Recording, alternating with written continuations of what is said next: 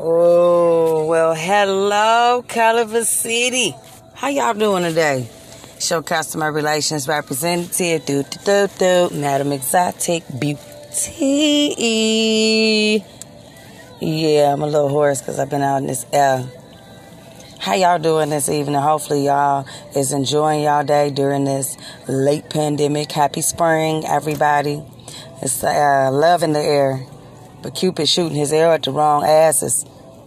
Now, I'm going to need you to quit shooting the arrow at the asses of those lame-ass dudes who still live off their parents and think that that's okay, or the ones that live off of a woman and think that's okay. Cupid, I'm going to need you to get your arrow shot game together.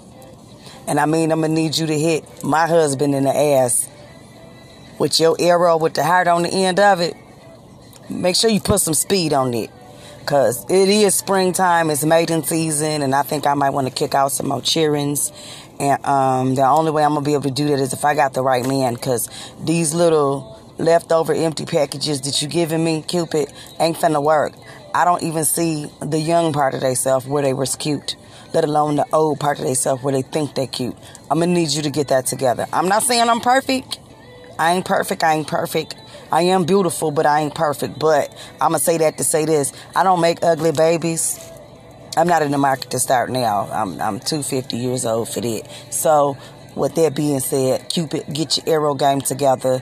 Send my husband, he about 6'5", 6'6", maybe 6'7". But he a half a tree.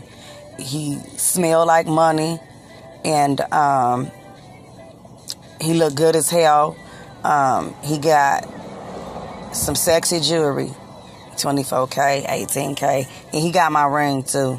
So, Cupid, get your shot game together, because ain't no way in hell I'm going to be taking substitute teachers out to dinner and dating them, and they look like they really mechanics. Side hoe is going to drip and not drown. Cupid, I'm on your ass. Side hoe is out.